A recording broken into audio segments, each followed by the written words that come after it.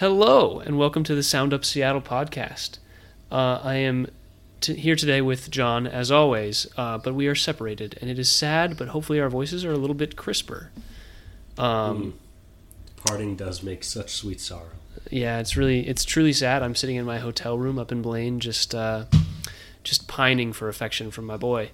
But Blaine, still Washington, so still qualified to be talking about Washington sports. Still relevant.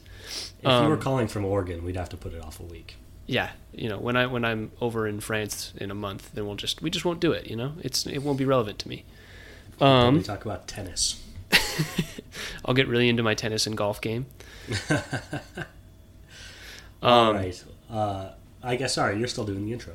Yeah, I'll just give a quick summary of what we're going to talk about. We got little Mariners and the disheartening couple series that we've had since we last talked, and then we've got just a couple of news pieces that involve a variety of Washington-related sports, and then we'll talk about the NBA as we always do, even though there's nothing there with the Sonics yet. But little tidbit.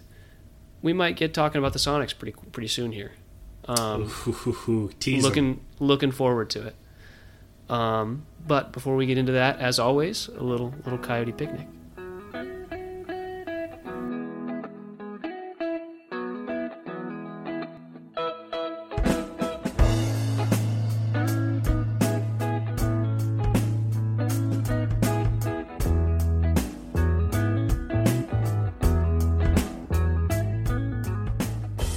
So I guess the first news to discuss is the Seattle Kraken extending their GM, Ron Francis. He got a 3-year deal. Pretty cool. I think Kraken fans in general believe he deserves it. He took a team that was really rough last year to a team that was pretty solid this year and had a really nice postseason run. So I don't think that's any surprise. Yeah, I would agree. We talked last week about that big meeting that they were hosting, and this was what it was. They were announcing his extension through the 2026-2027 season, and I would agree. I think it's just a big commitment to the guy who kind of got the team going in the right direction and has shown the last couple of years that the decisions that he and his group are making are the right ones when it comes to advancing the Kraken for a Stanley Cup Finals push. Yeah, I completely agree. I don't think a surprise there, but good news, certainly. The only other big news item we wanted to hit regarding Washington sports is pretty crazy that UW football, you're going to have to go watch it on Peacock. Yeah, that's that UW-Michigan State game, the biggest game for UW all season, is going to be televised on Peacock, for those of you that are not aware of this by now, which is... I don't know if it's disheartening. It's just kind of sad because... It's hugely disheartening. How many people have Peacock? Goodness gracious. I mean, Peacock's really been trying to get people to purchase them for quite a while. And they keep making moves, but I feel like they're like the sixth brother in streaming. Who watches Peacock? I have no clue. Nobody I know has Peacock as a streaming service. I think it's like just 60-year-old divorced men. Yeah, I think that sounds about right. That's their demographic. They've cornered that market. But yeah, so it's just going to be weird. Obviously, you just got to go to the game. I think is it at Michigan State this year? Is that it? I think that's the case. I believe it's at Michigan State. Yeah, because it was at UW last year. So gonna have to find ways to watch this game. Obviously the best way would be to watch it on Peacock, but people can do what they wish. Yeah, I advise all our listeners, do not go onto the internet and look for illegal streams for college and professional sports. Don't do it. It's against the law. And just because it may seem super, super easy doesn't mean it's the right thing to do. So don't do that. Our bases are covered, I think. We're definitely going to sign up for Peacock here. Yeah, well, I'm on it. The game's in September, I think. So we'll sign up for that while we still live together. We only have to pay for one subscription. It'll be great. Peacock, a streaming service you can trust. I do want to touch on one more thing that's not news, but I want to ask you how the Storm game was last week. We talked right before you were headed out, and I just want to hear your thoughts. How was seeing Brianna Stewart live and in person, and how was watching our team lose their 4th consecutive game? It was a mixed bag, Tyler. It was a mixed bag. Really fun. My first time at Climate Pledge. I think it's awesome they play there. It's a great arena. They got it decked out. It's pretty cool, go to those games. Just like Seattle's got a nice Storm fan base, and I guess not particularly surprising knowing Seattle, but it was just pretty cool going to the game. It was a good crowd. Seeing Brianna Stewart was awesome. We were sitting like right behind the Liberty bench, so I got a couple pictures of just like Brianna Stewart just like standing at the bench. And did you get any good heckles in? No, all respect, only. But yeah, she was even taller than she looks on TV, and is really good at basketball. She was balling out there. Yeah, the Storm. It's been a tough season. I think. Up until yesterday, the highlight of their season had been me mistakenly thinking they were 1-1 when we first talked about the Storm a couple weeks ago. They were 0-2, and when they lost to the Liberty, were 0-4.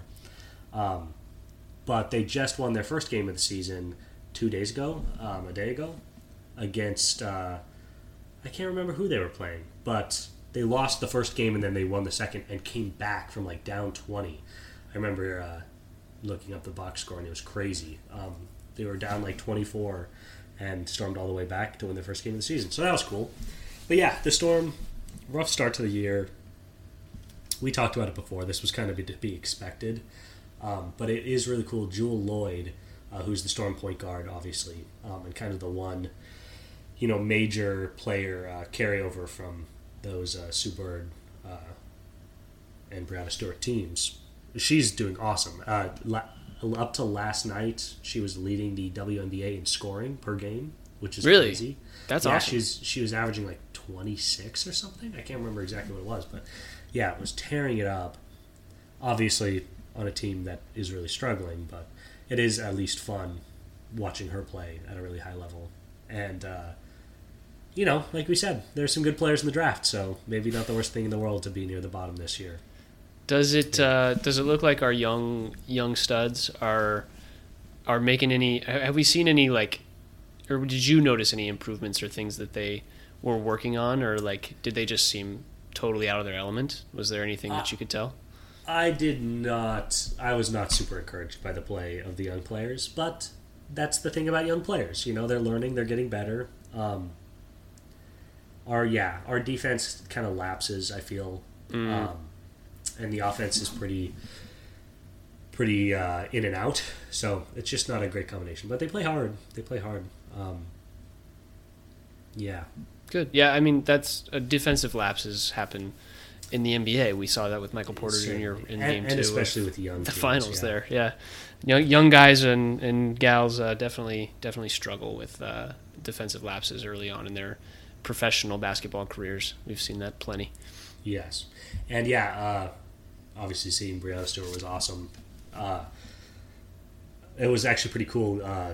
Courtney Vandersloot is on the Liberty, and she was playing against the Storm. But she was a former Zag. All the Zags out there know Courtney Vandersloot because she had a big banner in the kennel because was really, really good at Gonzaga.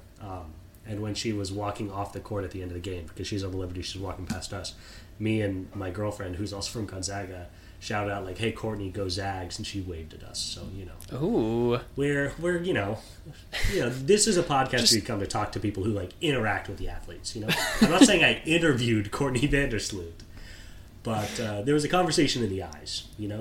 Okay, I like that, a conversation of the eyes.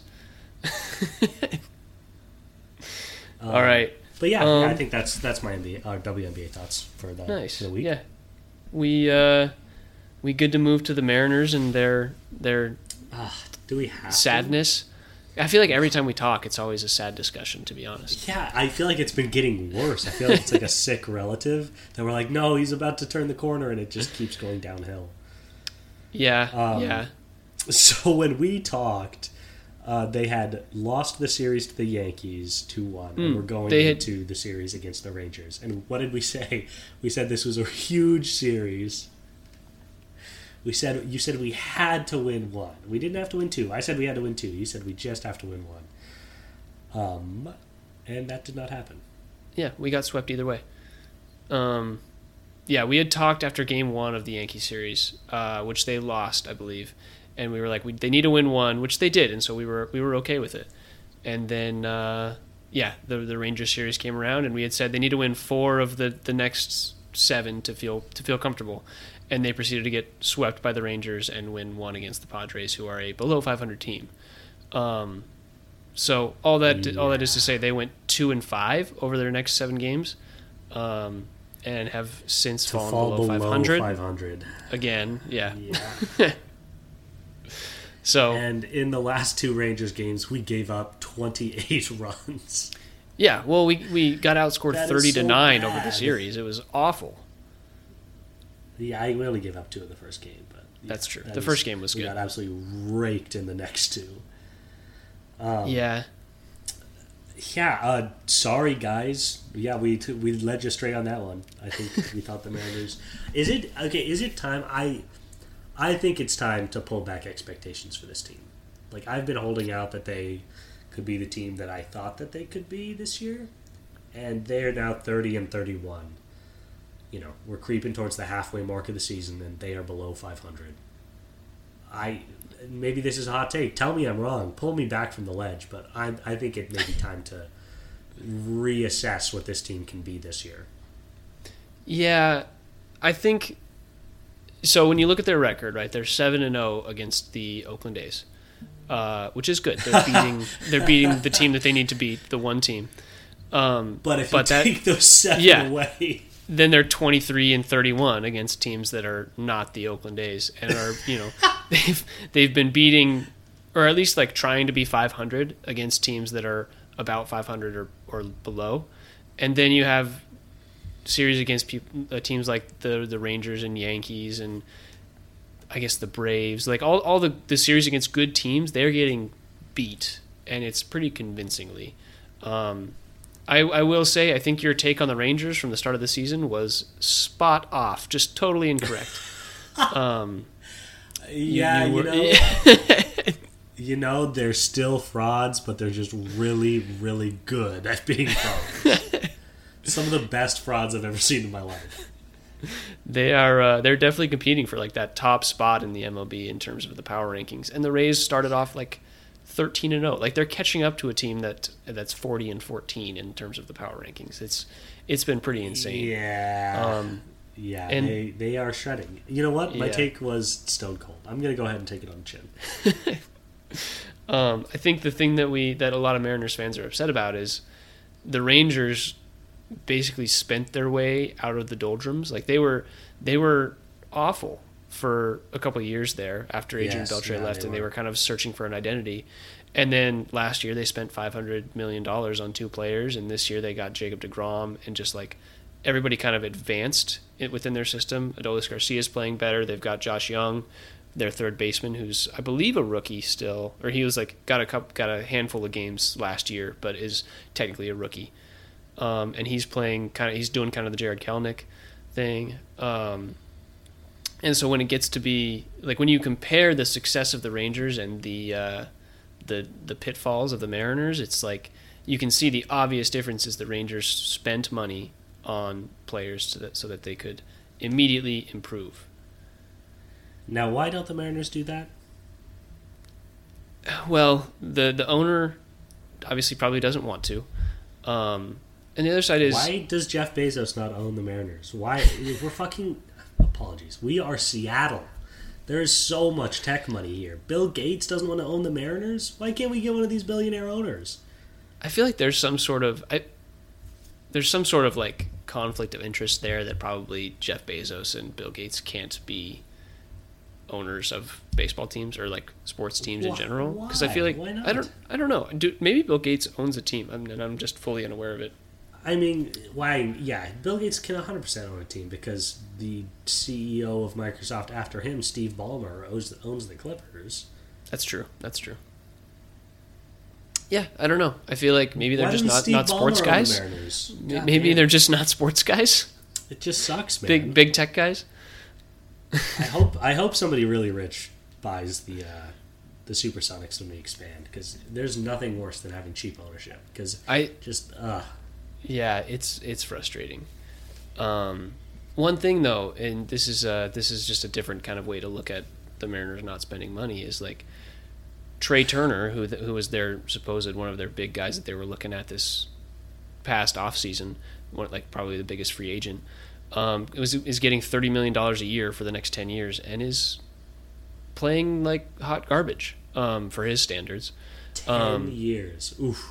Yeah, and so when you think about that, it's like it's tough to commit to a player when you don't know the extent to which they can play, and especially at T-Mobile Park, when you get it's just like it's a tough hitter's park, and when you get that kind of compounding of like when the season starts, it's really hard to hit home runs at T-Mobile because of the heavier air. It's just like denser. That marine layer really slows the ball down.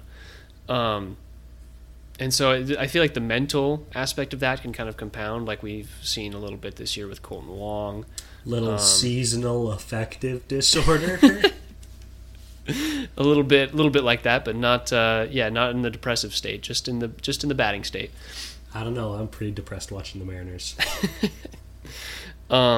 Some positive notes. Let's talk about a little positivity. Logan Gilbert has looked pretty dang amazing over his last few starts. I think he's kind of like taken the helm. George Kirby was our rock, and he's had a couple shaky starts. He had one against the Pirates, and then his most recent start, which was, I believe, was it yesterday against the Padres, where he gave up I think 5 in 4 innings. He's just been a little shaky recently, and I think he had a good start against the Rangers, but our who we thought was our defensive stalwarts or pitching stalwarts have been a little lackluster when it comes to Bryce Miller and George Kirby. Brian Wu really let us down. Brian Wu did let us down. He's 0-1 and has a 27 ERA. Yeah, that first start was rough. I think he got through 2 innings and gave up 6 runs or something like that. It was not tough, pal. Great. But he is slated to start a game against the Angels, and that'll be an easier team to come in against. I think Brian Wu's first start was against the Rangers, and that was tough to come into. Yeah. He pitched the game that we gave up 16. That's why he has a 27 ERA in one start. And he only gave up 6 of those runs, so. Yeah, that's tough. That's a positive. This team confuses me. Or like, kind of like you're saying, I think it's pretty fair to kind of just take the A's out of it. They're like so bad. Yeah. The fact they were like 8 below 500 without the A games. This team seems like a team. The pitching, we have such good pitching. How can Gilbert, Kirby, Miller, Castillo all have good seasons, and yet we're like well below 500 without playing the A's? I think a big thing that has to do with that is Gino. Like we haven't provided any power, and Gino is hitting 211 and has 5 home runs or whatever. Julio's getting there in terms of his power, but nobody's ever on base when he hits home runs. Ty France has been a little lackluster in terms of what we expect from Ty France in his usual production. Cal Raleigh's been below where we hoped he would be. Teoscar's been performing below where we hoped he would be performing. Obviously, Colton Wong has been lacking. AJ Pollock hasn't performed up to where we thought he would be. He has an OPS hovering around like 550. Just the entirety of the acquisitions that we made in the offseason have not panned out in the way that we hoped they would. Including the bullpen is struggling too. Yeah, I would say the bullpen's fine. We had Munoz get injured and Penn Murphy got injured as well. Brash has had really bad BABIP luck. Like our pitching, in my opinion, our pitching is totally all right, and it should suffice for the rest of the season as long as they're making constant starts, and doing what they've been doing. They should be totally all right. But our hitting just needs to develop a little bit more consistency. Like everything that Jerry DiPoto's been saying is like, we couldn't have predicted that Teoscar Hernandez would have a career low in WRC+, Colton Wong would have a career low in WRC+. Like, these players fell off a cliff in terms of their production, and they're just getting back to it. I sent you that picture of the top 5 strikeout leaders in the American League, and 4 of them were Mariners. It's just like the strikeout, which is crazy for a team that's entire philosophy is controlling the zone. It's just it's been a struggle to do exactly what their hitting philosophy is, and so that's kind of where they've stagnated a little bit, is what I would say. I think it would be fair to say that the offense it doesn't just need time to work out the kinks. I think the offense needs systematic change. That's something to bring up. A lot of people are calling for the hitting coach to be fired. I don't necessarily think that's the best way to go. The hitting coach...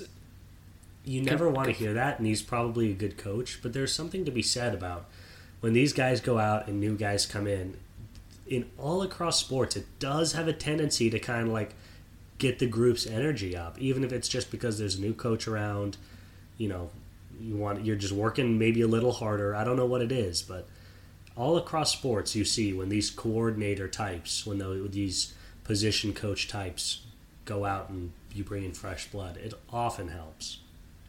Yeah. It can't get much worse. That's my thing, is it can't get much worse. It would be totally fine if they did that. I wouldn't have any concerns with it. But you have to, I think, look a little bit more inward at the players and say, okay, what has you guys' approach been? Because the hitting coach's job is to tell them, how they should be hitting and approaching the game. But they are all having the same issues, and I think it's like their mentality. It doesn't seem like last year everybody was decent. Julio had, and I don't think the hitting coach has changed. Julio had the same kind of struggles that he's been he had the same struggles last year that have been amplified this year because people know how to pitch to him. We're seeing Jared a little bit regress. I think it might just be kind of like the way that the game has adapted to the team in terms of like there's a lot of data on Julio now. They, after the first month of the season, they've kind of figured out what to do to pitch against Jared. There's data on Cal, there's data on Gino and how he hits at T-Mobile Park. It's just like all that kind of stuff where it was a bunch of new players kind of coming together last year. There's all this new information that teams can be using to combat the way that we were approaching the game last year, and it makes it definitely 10 times tougher. And that's totally fair, and I think you pointed out well that last year was kind of a conjunction of good things when it came to our lineup. When I said systematic change, coaching something to consider. I'm also talking about the players themselves. I do not believe that this group of hitters will necessarily reach what they had last year. There's a chance that there were just a couple things that went their way last year. Obviously, I would never want to touch Julio, and I wouldn't want to touch Kelenic either. I think I would want to hold on to JP as well, and Cal. But besides that, I think cleaning anyone else out and finding a replacement, I guess this goes back to our earlier conversation. It would be nice to fill some of those positions with stars like other teams can do. I think that would make a really big difference, but I'm not sure that'll happen. Yeah, I think we have to look at the team and say, okay, is there a realistic possibility that they can make the playoffs this year? And to be honest, they were below 7 games worse than they were at this point last year. There's definitely a chance for them to make the playoffs. There's no reason for them not to. The other side of that is they had a 14-game win streak right before the All-Star break last year. Yes. So I think this is a good time to bring it back to my original question. Do you think it's time to lower expectations? What are your expectations for the Mariners for the rest of the year? We know where they're at now. What do you really think the rest of the year is going to look like? I personally think you can't lower expectations right now. We're 500 and the team is the offense is slumping hard. Imagine if we were to pick it up to league average. There's it's tough to get there, and maybe we get there through trades or player acquisitions. Today we acquired Didi Gregorius, which is not a huge name, or I guess it's a big name, not a huge player at this point. Not a huge production. He's in minors. He's been in like Mexico playing baseball for the last couple of years. But he's been doing really good over there. Yeah, he was slated to play to hit in the home run derby there. But yeah, all that is to say, like, I don't think the talent is going to come from within the system, I think is where we're getting at in terms of changing the structure of the team. The problem is you can't really get rid of players like Gino or Teoscar because they're rentals who are playing poorly. They would be rentals who are playing poorly. Their contracts would be, I think, are over at the end of this year. And I think the same thing for Colton Wong, who's even tougher to get rid of. And so you have to make all these acquisitions, and you got to get rid of players in your farm system, which is kind of your strong suit when it comes to like pitching. We have a lot of young guys who are good up and coming pitchers, but they're far away from the major league teams, and so they're not going to be producers anytime soon.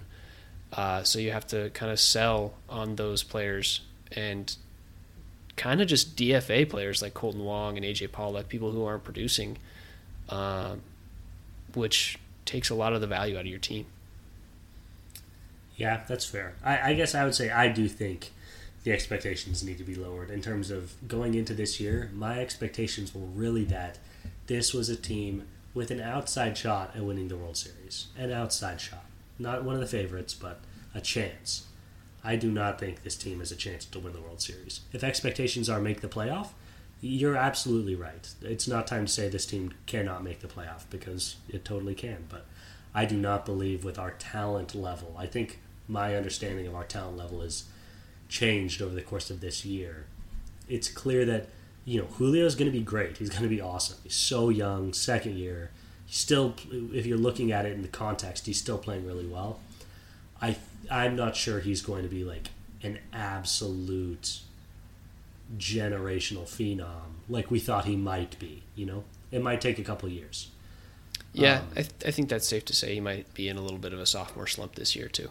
Sure, yeah, and it takes time. Baseball, players hit their peak a lot later than they do in other professional sports, other than like golf. But so that's not a surprise. It doesn't mean he's not going to be awesome, but for this year and for the next maybe 2 years, I do think it kind of makes you reevaluate things. So yeah, I really hope this team can make the playoff. Obviously, that would still be awesome. It's we get it back for 1 year. That's still awesome if you get it. Seattle fans aren't sick of playoff games. But I do think I would say I would pull the trigger on like confidence in a shot at the World Series. Yeah, I would be in agreement. I don't think that this team has World Series potential, and I don't think they could get there even through the trade system, or through trading. Not this year anyway. Yeah, I do think they have an outside chance at making the playoffs. There's just a lot of good teams this year, I think, is what it is. Like the AL West and AL East have been loaded. The AL is really good this year. Yeah, I guess I'm not really sure about the NL because the Mariners are in the AL, but gotta open your mind, bro. But they're in fourth at 1 game below 500 right now. There's usually that's like enough for like 500 is the third place team, but the Rangers are whatever it is 40 and 15. The Astros are 36 and 26. The Angels are like 34 and 30. Like the Mariners are chasing at least 2 of the teams that we thought they were assuredly better than, which were the Angels and Rangers. We thought they would 100% be better.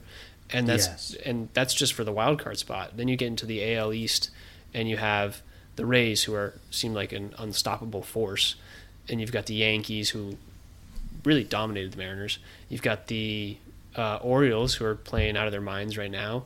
You've got the Red Sox, who are like below 500, but I think that's kind of where we're at right now, is kind of on par with the Red Sox. What a depressing thought. Yeah, and so right there, and I didn't even mention the Blue Jays. I think the Red Sox are in last in the AL East, because the Blue Jays have been playing well too. It's just like I don't know that there's an easy path to get to the playoffs this year, which sucks because we really thought teams would be worse than they are. But I think other players and signings have panned out a little bit better than what the Mariners have gotten. You know what? All of that makes me sad, except for the fact that the Orioles are doing well. I'm always happy for the Orioles anytime they're good, because they are so bad for so long and so often that it's like, good for those guys, Yeah, no, I agree. It's like the Kings from this year in the NBA. Exactly. Yeah, I agree with you. It is a tough situation. Yeah. Just thinking about expectations, getting leapfrogged by two teams in the division, when we were hoping to leapfrog the number one team in the division, is tough. It's almost like an insult to injury thing too, that like the one team that didn't leap over us, what is like the worst team in baseball by a sizable margin. They're on pace to have the worst record like ever. Yeah. And the Oakland A's are putting their arms around the Mariners and saying, well, at least we still have each other. And we're like, no, we're not with you. Yeah, I agree. Yeah. Let's give me your one final thought as to how to have fun the rest of this season. What are we looking for going forward? Okay, so what you want to look for is you want to just look to enjoy nice pitching, look to enjoy Julio and Kelenic. If they're not at bat, avert your eyes. Like, bring your phone or something you can play games on, and only look up when Julio and Kelenic are batting. And then look at the value of all our one-year contracts, add up the money, and look at MLB contracts and think about the players we could get in the offseason. I like it. I like that thought. What about you? I would say the one thing that is exciting in terms of Seattle is that the All-Star games come into Seattle. So, Oh, that's a really good point. Yeah, vote for your Seattle All-Stars. You've got Julio, you've got Jared, you've got Cal, you've got JP, you've got Castillo, Kirby, Gilbert, all these guys who have really an outside chance looking in to make the All-Star team, but somebody's got to represent the Mariners. Why not have it be Julio and get excited for his season? Yeah, Julio might make it just off his momentum from last year, and I think we'll have at least one pitcher there. Our pitching's been really solid, so yeah, that'll be good. That's a really good point. That is something to be excited about. Yeah, and enjoy the ride. We've got Julio for 12 more years after this. Like, enjoy each year that you have him. Looks like Teo's turning it around a little bit. I'm excited to see him hopefully get back to what we thought he could be, and just hope and pray. Man, your positive energy is completely changing my mood. That's another just excellent point of just, I was even talking, Julio's had maybe a tiny bit of a disappointing year, but he's also facing all those new challenges and still playing solid. And yeah, we are going to have Julio another decade. Enjoy every year of him. There'll be years we're good. There'll be years we're not as good, but having a generational talent that you can go watch is always worth doing. It's like when Felix was on the team. We would always enjoy just going to his games. Even though we sucked for 2 decades, it was still fun. I would love Felix on this team so much. That would be nice. That would be a fun side episode to do, of all-time historical Mariners you would want to add to this team this year and why. Because you probably couldn't take Felix. You'd have to take a bat. You probably have to take. We would each draft like 3 guys, and I don't know. Yeah, I don't know that Felix would make that cut. No, he might. Obviously Griffey would go 1. Edgar Martinez 2. I think Edgar might go 1. We need a DH, bro. Oh, dude, Griffey, man. I don't know. Him and Julio, I don't know, man. The best DH award in Major League Baseball is like called the Edgar Martinez Award. Bro, nobody on the planet loves Edgar Martinez more than me. I think that's false. It sounds like we should do this draft sometime. Yeah, we should do it. We also have a lot of fun ideas coming up in terms of Mariners discussion, even if they're playing bad. So we look forward to that. That's something to look forward to this season. Yeah, Enjoy it. Look at that. Look forward to us. Us and what we provide for you. We're looking out for you guys.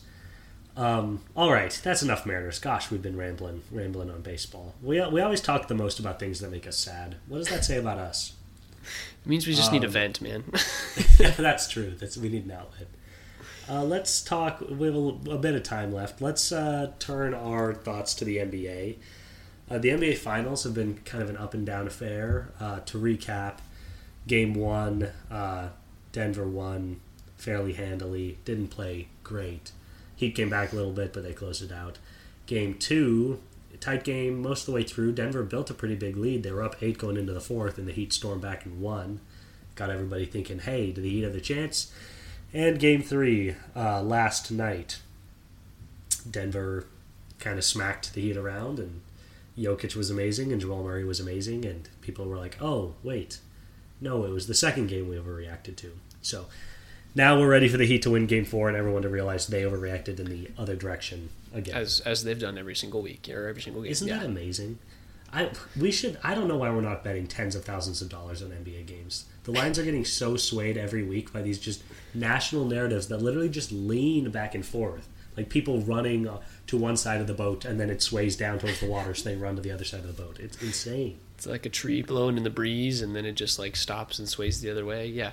Yeah, and when it's swinging, it's giving you these big point spreads that you can just jump on. We're sitting on the couch like suckers. We should be stacking cheese. We need to do this by going to a casino and gambling all our money away, right? Oh, that's a really good idea. While we're at the casino, we might as well play some craps. I hope young kids listen to this podcast. Gamble, kids. There's a lot of like 6-year-olds. I think that there's a lot of 6-year-olds that listen to this podcast at this point, buddy. Everyone should try to become professional influencers and try to gamble all their money. Really good advice.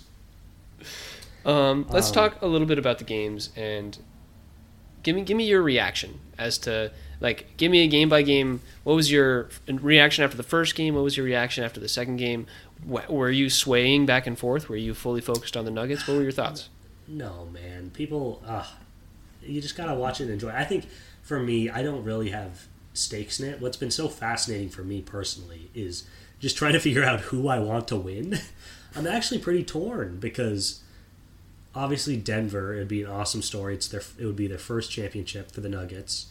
Jokic is awesome. I love Jokic. He seems like a great guy. He's really funny.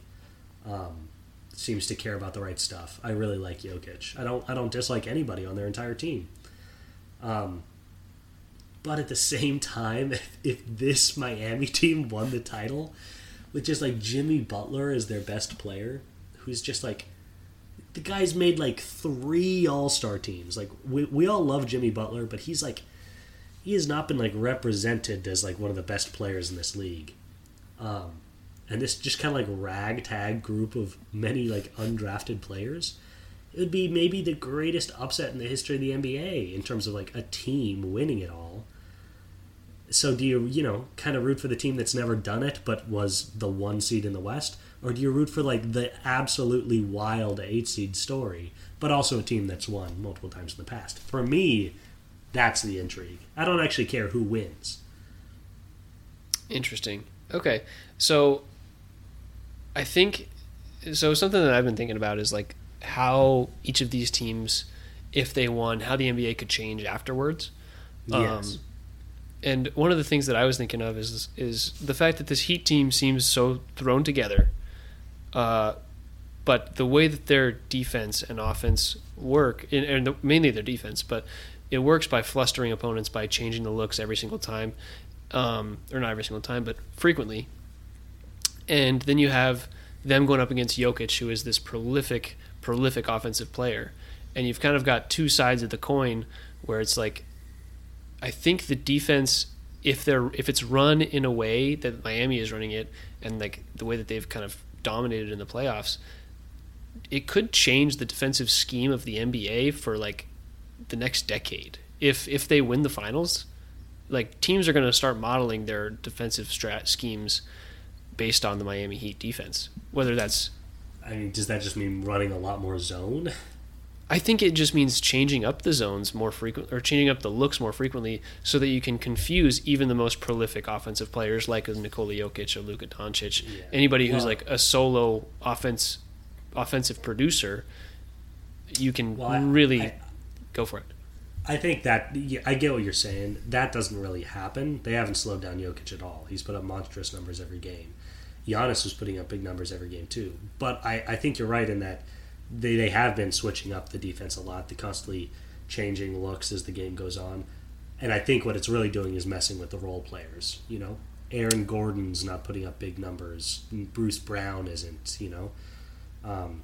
It's just the stars that are putting up stats. So you could still be right, but I don't think we're necessarily seeing this affect the top level offensive talent. I would agree. I don't think we're seeing it affect Nikola Jokic in his production, I guess. The guy had the first 30-20-10 in the history of the finals. Yeah, and so what in that second game he scored 41 points and they lost. Yes, and so looking at that, it's like the Heat are trying to get certain things to happen while they're running their defensive schemes. And That's so fair. If those things are happening the way that they want, or people are missing their shots or things like that, then it gives the Heat the best opportunity to win. And it's obviously worked thus far. They beat the number 1 seed in the East, they beat the number 2 seed in the East, and they beat the number 4 seed in the East. It's just like, it's not going to stop. It feels like it's just going to keep going. And, what's Nikola Jokic to this Heat defense? That's fine. Like I said, it'd be cool if the Heat won, but I think the problem for them, I really think Denver's going to win. I agree. Just a better team. I think they're just super talented, yeah. Yeah, and the Heat play super hard, they play together, and I think either way, what they've accomplished might change the way that some of the high-end coaches decide to build their defenses, but I really think Jokic is like a generational talent, and that's more of what we're seeing. Like, Jokic is so flippin' good. This is gonna sound like exaggeration, and I could be wrong, but I think that Nikola Jokic could beat any 2 Miami Heat players in a game to 11. By himself? By himself. God, that is the most reactionary take I've ever heard in my life. Jesus Christ, so, John. Obviously, all he could do is like really stand under the basket and just like force short jump shots. But who's to say he couldn't score 11 straight and just keep taking the ball out? You don't think he could score 11 straight on 2 Heat players? I mean, no. unless it's Kyle Lowry and Gabe Vincent, no. What if we give him an inbounder? So what if he can just like get down low and just catch passes on the inbound? I'll give him you give him one guy who stands at like the 3-point line and he can pass to him and then like. Okay, what about like Jokic and me, and for whatever, but then they would still just double in. I mean, that's what I would do if I was playing. But then I'd just be draining those threes. Baby. That's how we get to 11. I don't know. It's the NBA. I feel like putting a 1v2 at any point is still going to be the most challenging thing of all time. It might be reactionary. The guy is really, really good at offense, man. He is. I mean, I think what it is he has such a huge impact. But you also saw in the game yesterday, he had the 30-20-10, and they only won by 15. And Jamal Murray also, I think, had a triple-double. Like he had a 30-point triple-double. Yeah, they had 2 of the the greatest playoff or finals performances of all time, and they only won by 15. Like, it wasn't a blowout by any means.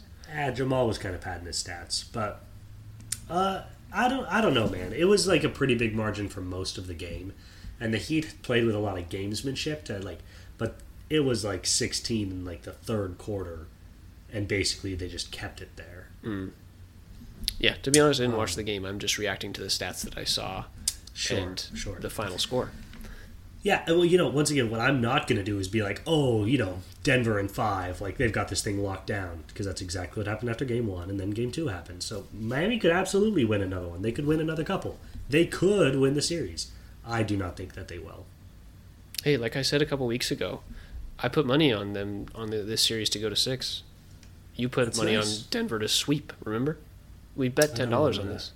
You need to go back to the tape. So well, find it. Give me the proof. Show me evidence. You still owe me $5 for that other bet we made that you copped out of. I did not cop out of it. Was that on? No, that was just while we were hanging out. It was just while we were hanging out, and you changed the story. But that's okay. It's okay. I'm not bitter about it. I've forgotten all about it. Well, if I end up winning this bet, then I'll have that $5 rescinded from my what I owe you.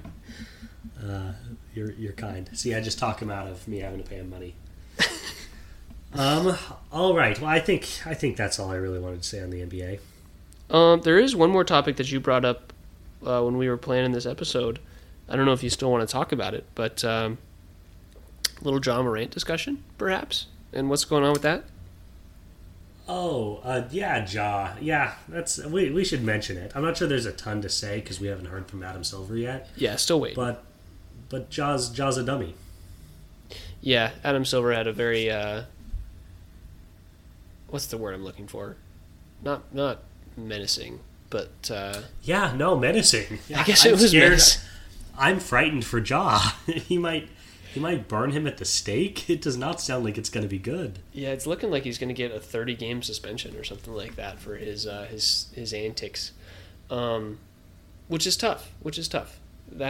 It's tough to get suspended for any amount of games. Around, but yeah, bro. Stop waving guns around on your Instagram stories and go to actual rehab. Don't just go to rehab for 5 days and then come back and say you're fine.